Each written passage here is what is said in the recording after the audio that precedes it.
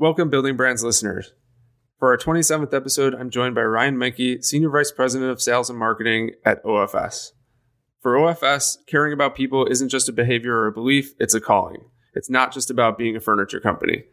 Through the things they make, the interactions they're a part of, and the values they represent, OFS sees the opportunity to change lives and plant a future for our children's children.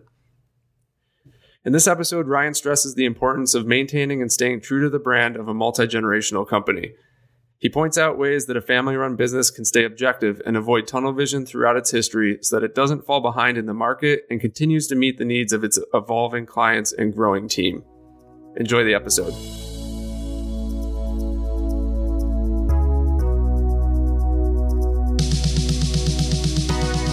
If you're an owner or marketer in the building materials manufacturing, distribution, or contracting spaces looking to set up your brand for success now and in the future, this is the podcast for you. On this show, we talk about brand and market strategies used in the real world that grow companies and truly connect with consumer audiences. So sit back, listen in, and let's get to it. Okay, welcome Ryan Menke, Senior Vice President of Sales and Marketing at OFS. Thanks for coming on the podcast. Glad to be here, Tim. Thanks for having me.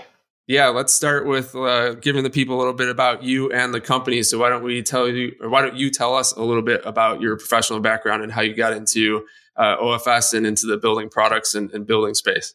Yes, I guess I was born into OFS. It's our family business. So we always joked we grew up drinking lacquer and eating sawdust as kids. But I've been in the company now, I think I'm going, 19 or 20 years, but spent the first 4 years out of college as part of our family rule working for somebody else. So actually sold insurance door to door for a year, about the only thing I could find to pay the bills in 1999.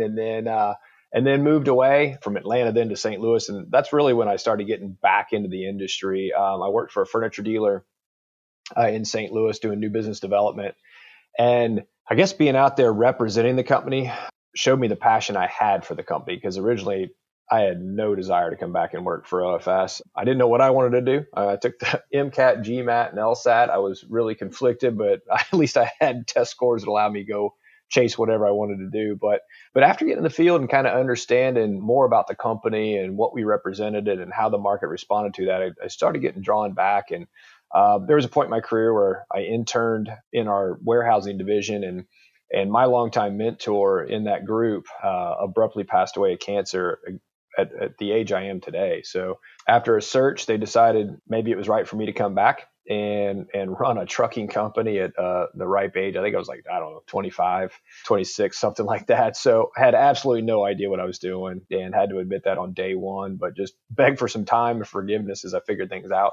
From there, I pretty much worked everywhere in the business but finance. They don't need me there or want me there. I know enough to really mess stuff up, but spent 12 years on the supply chain operations and logistics side of the business. And then as of 2013 in October, I got a phone call that my predecessor had moved on to another company, and my dad would like for me to step into that role. And so been doing that ever since. Absolutely love it. You get to use the left side and right side of your brain each and every day. And I love every element of the whole creative side of coming up with a concept or an idea of a product or a brand, all the way through the execution and sales and hitting goals. Cool. Tell us a little bit more about OFS. It's a multi-generational company, as you mentioned, and that's how you ended up coming back and getting involved the right way, as you sort of described. How long has the company been around? And tell us a little bit more about who you serve and those types of things. If you go all the way back on my grandmother's side, we started making covered wagons in the 1800s, made our last one in 1897. And then the company's kind of rebirthed a bit in the early 1900s. We really say 1937 is the kind of the current manifestation. So, going into our 84th year here in furniture specifically. We've been a lot of different things, quite frankly. We were residential furniture and Venetian blinds at one point, actually mixed in some wood basketball scoreboards. Nice. At a point in time. It's kind of a funny story where my grandfather and all his brothers were all American basketball players. My grandfather and his one brother ended up playing on Indiana University's first ever national championship team in 1940. Nice. And they were just good athletes, and they played a faster paced game, and the scoreboard wasn't keeping up. And my great grandfather got so frustrated that he got with a local engineering teacher, and they designed a lighted scoreboard that could keep up with the pace of play. So we fell into scoreboards. But after about 50 years of residential, my dad was he was out in Thomasville, North Carolina, working for High Point Furniture or Thomasville Furniture, and he had seen everything at the time starting to shift to Taiwan, and it raised a lot of red flags for our family business. So he moved home in 1978 and convinced his dad that it was time to make a massive pivot, and that pivot was completely out of residential furniture and over to commercial office furniture, leveraging the skills we had in wood and case goods specifically. He tells us every day that if he and his father would have known how much it was really going to cost to make that pivot, he's not sure they would have done it. But once they were committed to seeing it all the way through. I mean, they both mortgaged their homes multiple times to make this transition. So we're a fourth generation business, but we almost think of ourselves as a first or maybe second generation, because we seem to reinvent ourselves generation by generation as times change, customer profiles change, the market's changed. I mean, really all of our growth has come under my father's leadership since taking over in 1983. He's grown us, multiple times over. So, now in our current manifestation, we're really trying to, how do we preserve this legacy for the next 83, 84 years? So are we doing the right things today to make sure that we can be successful into the future? I mean, I've got myself and 3 siblings are now actively involved in the business, which is unique. It works great though, because we've all kind of settled into completely different areas of the business where we can leverage our skills the best and provide the most value. So it's interesting. For us, legacy really isn't a business model. It's more of the impact you can have on as many people possible. And when you're looking at it, that legacy also can't be an anchor, right? So you've got to hold on to the values and of who you are, but not necessarily the business model itself. You've got to be comfortable, disrupting yourself. And we've all, Dad's always said that. He said, we've got to be our worst critic. We've got to point out our flaws before we allow our competition to do that. So we take that to heart and try to live that every single day. Man, the legacy not being an anchor thing is probably the quote of the episode, but we'll see where this goes. You did mention about how you pivoted into the commercial space. So who are you primarily trying to reach with the business right now? Is it interior designers? Is it actual business owners? Who's your like kind of target pool that you're trying to do business with? Can I say yes to all? So, our industry is so interesting. It's got so many layers to it. And as an ex-supply chain guy, it's kind of hard to wrap your head around all the different hands that are involved in executing a project. So they're all important in different stages of a project, whether it be, ultimately the ultimate decision makers who you want to get to, right? So that is different on every project. It used to be pre-COVID, it was really starting to get dominated by corporate real estate as well as facilities. I think post-COVID, A&D community is going to continue to reinforce their strengths of human-centered design and design, not only for physical safety but psychological safety. But I think that also then brings your human resources group is going to have a much stronger seat at the table, as well as your health and safety, and maybe even legal. So we just think that you kind of got to meet your customer where they want to be met at a particular part in that journey until the end. Cool. All right. We'll get back into the generational brand stuff because you started to touch on that. OFS, 80 plus something years in its sort of current iteration of furniture in general, whether it was the pivot from residential to commercial. And you've, evolving from covered wagons even, which just makes me think of Oregon Trail. So my mind is wandering right now. What do you think has kind of balanced the company between its exponential growth over the last 40 to 50 years and also kind of staying true to itself to be able to make it through all those generations and carry on the way it has? I think there's a few things in there. One is you've got to constantly be evaluating your actions against your values and do they align? Your purpose and your promise and your values should really not change that often. They do evolve a bit, but they shouldn't change. So I think part of that is, being a real hard critic of yourself, making sure that people are living those values, which is, it's an ongoing effort, right? So, but we also surround ourselves with people we aspire to, and that's evolving, right? So what, got you here won't get you there. So I think that's an ever changing group of people you should be surrounding yourselves with.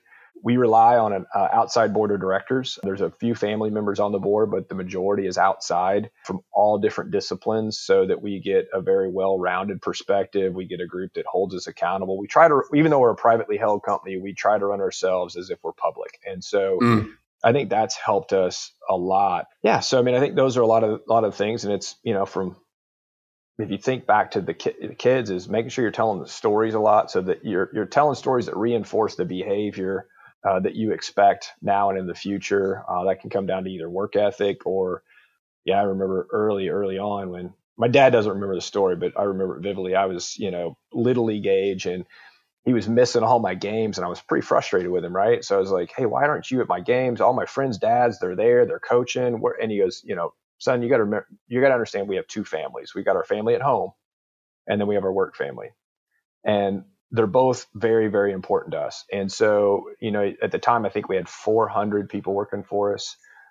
He said, so if that's the average American family, it's a spouse and two kids. So we're responsible for 1,600 people and putting, clothes on their back, roof over their head, food on their table.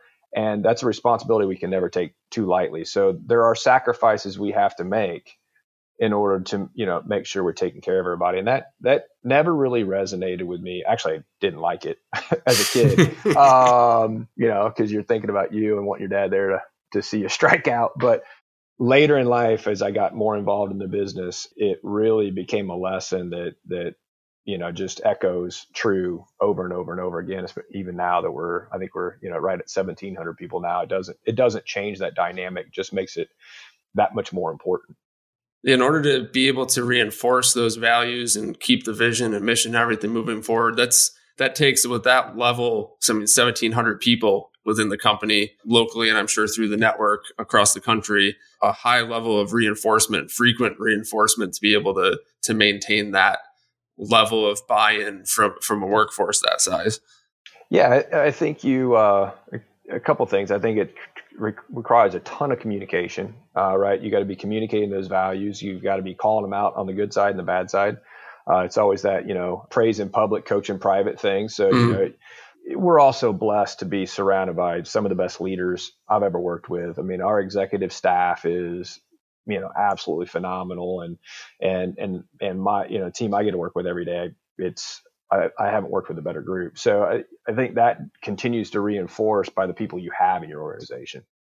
So let's talk about getting to this point.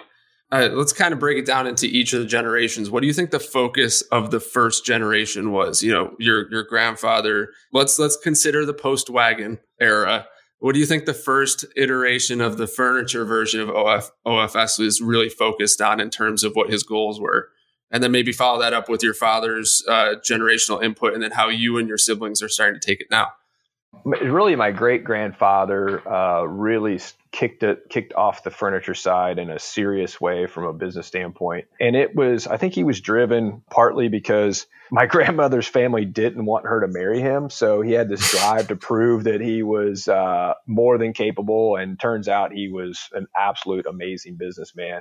But he was also super creative. So not only did he run the business, but he also designed all the products. I mean, I've got his sales kit on the shelf behind me that he used when he traveled as a salesman. But, kind of always back against the wall. Like you said, they're the ones out there pioneer the brand. I mean, I remember my grandmother's story of him driving around Illinois, and he wasn't coming home until he sold a desk, but he gave himself 1 week. And if it wasn't sold at the end of that week, he was going to close up shop and try something new. And he made it happen.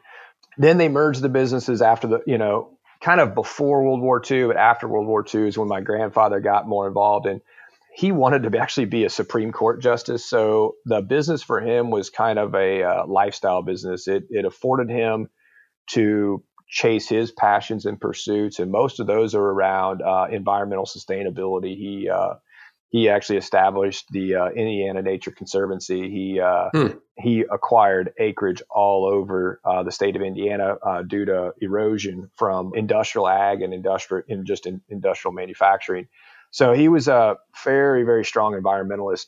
And then once my dad came back and had this new spark and energy and brought, this new life to the business. Actually, my grandfather started to get really interested in it when my dad was starting to have some success. There were some very interesting dynamics in that transition that are etched in all our memories of those two kind of battling for control of where we were going to go. But that's why we call ourselves a fourth generation company, because my dad really is that pivot.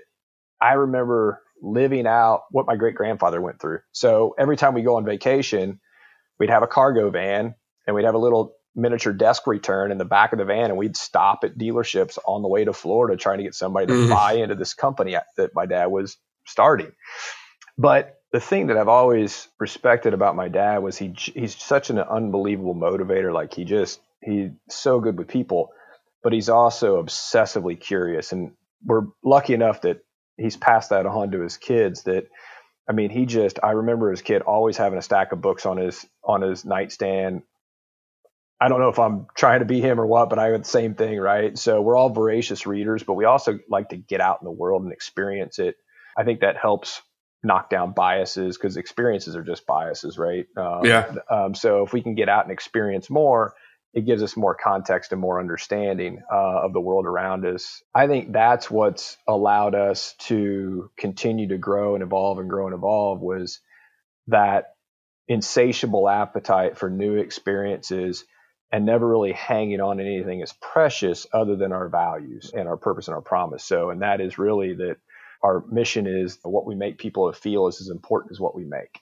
And, that goes for our clients as well as our, all of our employees. So I think that's really been the most important piece in all of this is that obsessive curiosity and the ability to continue to grow and evolve and look for new opportunities and intersection points where you can leverage skills with market needs. It sounds like your great grandfather and grandfather kind of set the foundation for that. That ultimate creativity is what drove the initial product line. They set the foundation. They built stability. The business was a thing. It had legs. Your father kind of saw a pivot point, reinvented it, made it grow from there. You guys are taking it from that aspect. Is there anything along the way that you've recognized you need to watch out for to make sure that you don't hinder the growth process or evolution of the company? Complacency, bureaucracy, and politics. They'll kill an organization faster than anything. And I think inherent in all those is ego. We have a saying, leave your ego at the door and your title at the door every time we get together, because we want to make sure that every voice is heard, equally. Yeah, it's those three things will kill any organization. And so we won't let them in. If we start to see it, we address it. If it's not corrected, then we have to make a change, and which happens over time. You have to be willing to, evolve your organization to never allow that to happen. Yeah, and you talked about this earlier on when you were talking about how you got back involved with OFS and working the other positions in the company. I just had a multi-generational distributor co-owner on in one of the past episodes, and he same type of approach for his family's company work. The ways that the people that we have on our team work, and learn how their days go, and learn how these things work together, and understand why we're doing this. And if it still suits you and your interest is there and your motivation is there, we want you as part of the next iteration of the company, the expansion, whatever, growth, extending the vision into the future. So, but there's a lot to watch out for, because you're mentioning the ego, like just stepping in because you think you deserve it because you have the family name, or, the growth or money is there and you just want to step in and start taking advantage. That's not the right way to evolve a company, let alone carry on a brand strategy and the mission and vision through what you're doing. So I've heard that theme a lot talking to multi-generational owners. And I thought it was also interesting when you're talking about a phase of the company too, even the thing like going out and trying to sell the desk in 1 week, completely different sales strategy for startups back in the 20s and 30s than it is today. Today, it's like, can we drop 50 grand in social and digital ads and see if anything happens before we take off? Doing the vacation trip and stopping at distribution or retail centers on the way down. There was no internet. It was phone book, travel. Things have obviously evolved. And there's well, we'll see what happens post-pandemic, but there's some hybrid of maintaining those customer relationships.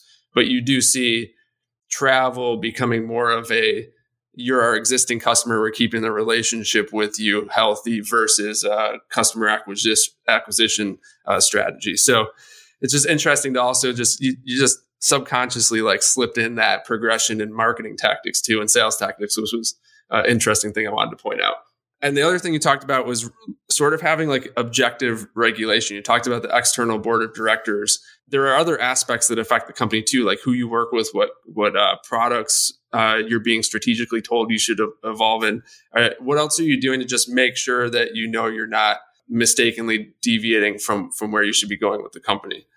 Yeah, so I mean, I think that just goes from being tuned in the market and making sure you're like truly seeking out information to learn, right? If you're just going out to ask questions that reinforce the thing you want to hear, that's not doing you any good. So I think, making sure that you're listening, trying to read between the lines and macro trends. We do an exercise a few times a year, and we map out truths versus trends, and trying to understand, because you don't want to react. Like we try as an organization not to react to anything. We want to respond to things. And there's a big difference in that to us. Reactions are, spur of the moment, in the heat of the moment. A response is calculated, right? It's contextual.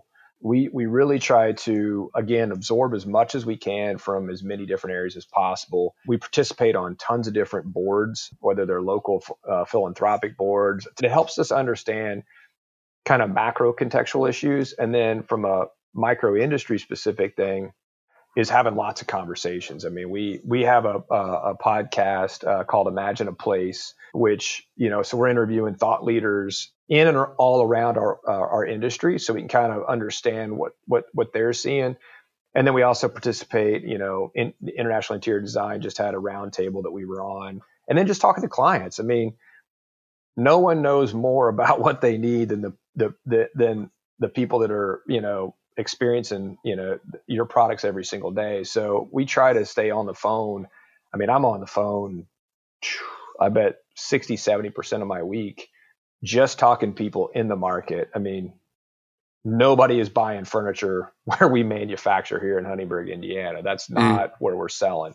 We're selling all over the country, all over the world. So we want to be on the phone, understanding, market movement, where are opportunities, what needs aren't being met, and then trying to, weave that into those macro trends. So we filter everything through 4 filter sets, which is all things digital, all things human, all things design, and all things sustainable. And so we bring all that information kind of together and then try to redact that down or distill that down into market strategies. Obviously, as you said a minute ago, digital is, COVID accelerated that by 10 years. Oh, yeah. Incredibly. Yeah. It's, so everything we've seen in COVID were already things that were well underway, and it just increased everything exponentially. So we pivoted very hard with our marketing efforts. We had to learn how to launch products without a physical show to do it at, which is traditional for our industry. And, our team, I couldn't commend them more. I mean, they got so just raw and vulnerable and just tried new things. And we all had to learn how to get comfortable on, shooting videos, which is for most of us is not our thing. But, we did a lot of video. We found new venues to showcase products. We found a lot of new tools and technology for virtual showroom tours. And, luckily for us, we had brought on some digital expertise about 2.5 years ago. And that really helped us pivot even harder in 2020. Let's talk about what you and the current generation are doing. Just a little bit about what you guys got going on, how you're trying to make your mark on OFS right now. And you talked a little bit about, I loved the 4 buckets you were talking about, trying to figure out how to really work with people. But I also, from our previous conversations, know you did some work on your internal product categorization and segmenting too, based a little bit off of what you know about the market, and also just kind of like taking the age of what's happened throughout the years at OFS and reorganizing into a more appropriate, manageable thing to deal with. So if you could talk about that a little bit, like what's the mark that you guys are trying to make while you're involved with this iteration of the company? Yeah, I don't know that we're trying to leave a mark. What we're trying to do is make sure that whenever we're done, we leave the company in the best possible position, and by company we mean our people, in the best possible position for sustained growth over time. So I think businesses are a lot like tax code. They just keep adding layers and layers and layers and layers, and nobody ever goes back and says, is this really the true essence that we set out to do? Or have we just kind of created this thing that we now have to deal with? It's so complex and hard to understand. So we really went through a real soul searching effort of challenging norms and, hey, now we're up to 6 brands. Do they all really have a value prop, or are we just holding on to something near and dear? And, or is there one element of risk that's got us all just paralyzed to make a decision? And we made some pretty big moves about 3 years ago, I guess now, where we collapsed 6 brands down to 2. And we use an outside agency to test theories with, who push us out of our comfort zone a lot, and that kind of helped us through that effort and to really find our voice and brand ourselves. So first was trying to simplify the offering. Somebody famously said that, anybody can make something more complex. It takes no ingenuity to do that, but it takes, real effort to simplify and distill down something to its essence. We really try to distill it down to make it easier to interact with us, make it easier to engage, find what you're looking for, and not have to, I think it's, the guy that used to run marketing for Harley Davidson, his theory was simple. It's brain equals pain. Every time you make a customer think, you've lost them.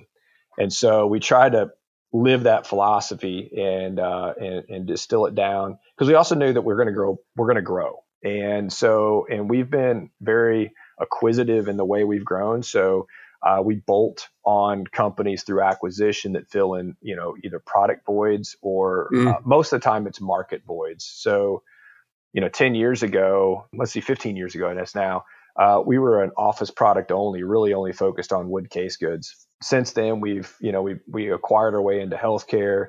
We expanded into pretty much full facility solutions in workplace. We acquired our way into education. We acquired our way into hospitality. So we knew that with that, we need to kind of narrow the brands, because we knew we'd add some back over time. But we now have a very disciplined filter set for whether we'll keep that brand name or not as we acquire and move on. That's good. That's good for some future proofing too on all that work that you did. Yeah, God knows we don't want to go back through, that again, because rebranding, I don't recommend it to anybody more, maybe once in every 50 years, because it's super expensive. It's difficult, but it's absolutely paramount to get the brand right, because that truly is, it's the manifestation of who you are. And if you let it go too long, it will spin out of control. You'll end up with sub brands that have, which is fine to some extent, their own websites, but the websites are completely misrepresented, or you'll let one brand go just stale, both from a technology or a messaging or a market approach, value prop. If your value prop is that you can support 12 phone books with your piece of furniture, it's probably not a good value prop anymore. So stuff like that happens when you ignore crap for 20 to 25 years. So the rebrand it's painful, it's time consuming, it can be costly, but it is, 50 years might be overkill, but 30 years or so, you got to be thinking have we either followed our path the way we intended to well enough that we're in decent shape and we're looking at more strategic shifts or tactical shifts, or do we have to actually just reorganize everything a little bit and then set the foundation for the next 20, 30 years? So it is something that needs to happen, or your salespeople will be driven nuts. Your customers won't know who you are. Your team might not have that thing to grab onto to believe in. You keep talking about this theme of family and values and supporting each other. It's hard to do if you have a schizophrenic message all over the place. 100%. And and salespeople, as a sales guy, we want everything possible in our arsenal, right? But in that same period, we cut 100 products, collections out of our portfolio and grew. Kind of that whole Apple, they had 5 products on the table that would fit on a 42-inch table and did billions of dollars. I kept playing that tape in my head, right? Just like we can do more with less if we can just clear up the messaging. And when you acquire, you get a lot of product overlap. So we had to clean all that up. And the last element of that is you have to have the right team to execute that vision. So that was a big thing for us. 80% of my leadership team is different today than it was when I walked in the door in 2013. Either some didn't agree with the strategy or vision and couldn't get behind it. Others just were unwilling to change. And, some were just not equipped to go where we wanted to go and didn't want to make that change. So we brought in a lot of folks into our organization to get us where we are today. And, I couldn't be happier with them and their level of tenacity.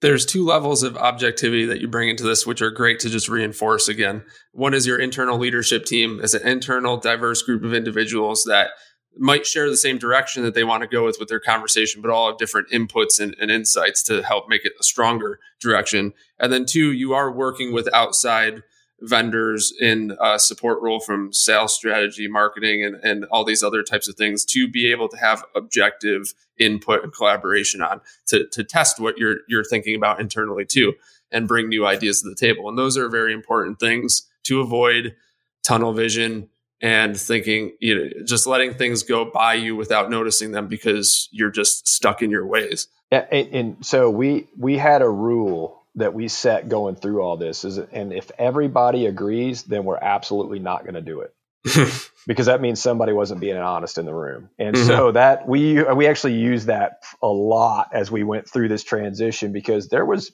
passion behind these brands, right? I mean, some of these people were brand ambassadors for a brand that's been around for a decade. Of course you've got passion around that brand, but if you're going to tell me that you can just nonchalantly move along, then you're not being honest. So we really forced everybody to put it all on the table in order to make sure that when we came out of that room, we were all on the same page and nobody didn't get a chance to air it out. So let's talk a little bit more generic, just in general. How do you see the building products industry shifting over the next couple of years? And you can relate this to anything you want, short term or long term. Yeah, it's a great question. I think Stan McChrystal's book, Team of Teams, is going to be a predictor of the way work is done, the way education is delivered, the way healthcare is delivered, and therefore the way building products and just the entire built ecosystem will look. I think that we are going to be much more distributed. There were some really positive things we saw in the pandemic, which were, zero commute, zero smog, less stress. We have the opportunity to improve work-life balance a bit if we can set those boundaries appropriately. So I believe you're going to see a more hub and spoke distributed model of buildings that get as close to where people live as possible. I mean, this experiment that Amazon's got going on in DC is a great example. I mean, it's got everything for their employees to kind of never leave campus. So there's some good and a bad in there. I mean, we've been really kicking around this idea of this microeconomies, almost going kind of like way back to pre steam engine era, right, where you had everything you needed in your local community and you kind of stayed isolated. And that's a concept we really keep pressure testing. But, then if you take that from into the built environment, I think that the building itself, like traditional services that buildings provide, will continue to get deconstructed. So we had plumbing at one point was all kind of came through the building in one set of infrastructure and then would come out to a water fountain. Well, now we got water coolers everywhere. We have to have fresh water everywhere. I mean, we just got WELL Platinum certified, which I think is a whole nother movement you'll see, but which requires water every 100 feet within every work zone. But then you think about, what happened to internet, right? It was cables. Now it's wireless. Lighting. We've got a lighting solution that decouples furniture from the grid because everybody thinks that furniture is flexible and mobile. What only is relative to the light grid. True. Yeah. So, actually right behind me, we've taken all the light grid out and we use this direct and indirect lighting system on our furniture that allows that furniture to be a lot more flexible and mobile. We have a product called Obeya that is kind of a room within a room. It actually means large room in Japanese. And it's really this idea of soft architecture that can adapt with a client in a very iterative, fluid nature as their needs change. Because I think that we're not going to do linear work anymore. We're not going to sit here and stamp checks and process paperwork. We're going to be, what humans are great at, and separates us from technology. And what we're going to have to do in this next economy, the creative economy, is find innovative, new ideas that come from collaboration. So, and that's going to be very project centered. So I think the next thing probably is in ventilation and air purification. I think that if you look at what has to happen in order to create a cleaner environment from an air quality standpoint, above and beyond even what WELL or LEED ask, when you look at from say UVC lighting or other things to help purify air for things like the COVID virus, I think that may be the next thing. We're looking at it very hard in order to create not only actual physical safety from an air quality standpoint, but psychologically, I want to be able to see that the air going into that and coming out of it is clean because you're giving me a display that says that, and it gives me an actual readout. Because once it goes in the building infrastructure, you can tell me it's good. I don't see it. And right now, I think people are so anxious about this. So I think you're going to see that continue to pull apart. And I think that, you're going to see much more mixed use development. I think that's part of that whole community concept. Yeah, definitely the commercial spaces are going to change. That's for sure. And that will likely force some building owners to repurpose parts of their properties to be able to adapt for what might be smaller offices or whatever it might be, to making it more of a campus feel. Regarding brand itself, brand strategy, market strategy, what's one thing you think everyone should be absolutely doing right now for their own brand? Get vulnerable, be human. I think that that's probably the most important thing a brand can do right now is stand for something, which is typically your purpose, promise, values, and just be human, be raw, be authentic, be transparent. Today's buyer can see right through a veneered facade. They know when you're faking it, right? And so I think with digital allowing what it allows, and that's quick brand switching, I think you better be really vulnerable and human. And with that, you've got to have a great digital strategy. You said it earlier on the cold calling with a desk versus, doing paid, media today. I'm involved with a couple different startups, and it blows my mind and makes me very anxious about our business, making sure that we don't become that aircraft carrier in a pond trying to turn around. We want to be that feisty little battleship. And so we're trying to constantly look around us to make sure we can disrupt ourselves. And I think digital is going to be paramount to that strategy. But, I see good and bad examples of it. Yeah. It's like if you try and take an old brand into digital without actually addressing the brand first, it's like that meme of Steve Buscemi showing up with the skateboard being like, "Hey kids, what's up?" Right? Like you can't just like force it in there. You got to set it up so it can be that adaptable battleship when you get in there. So that's my joke for the episode.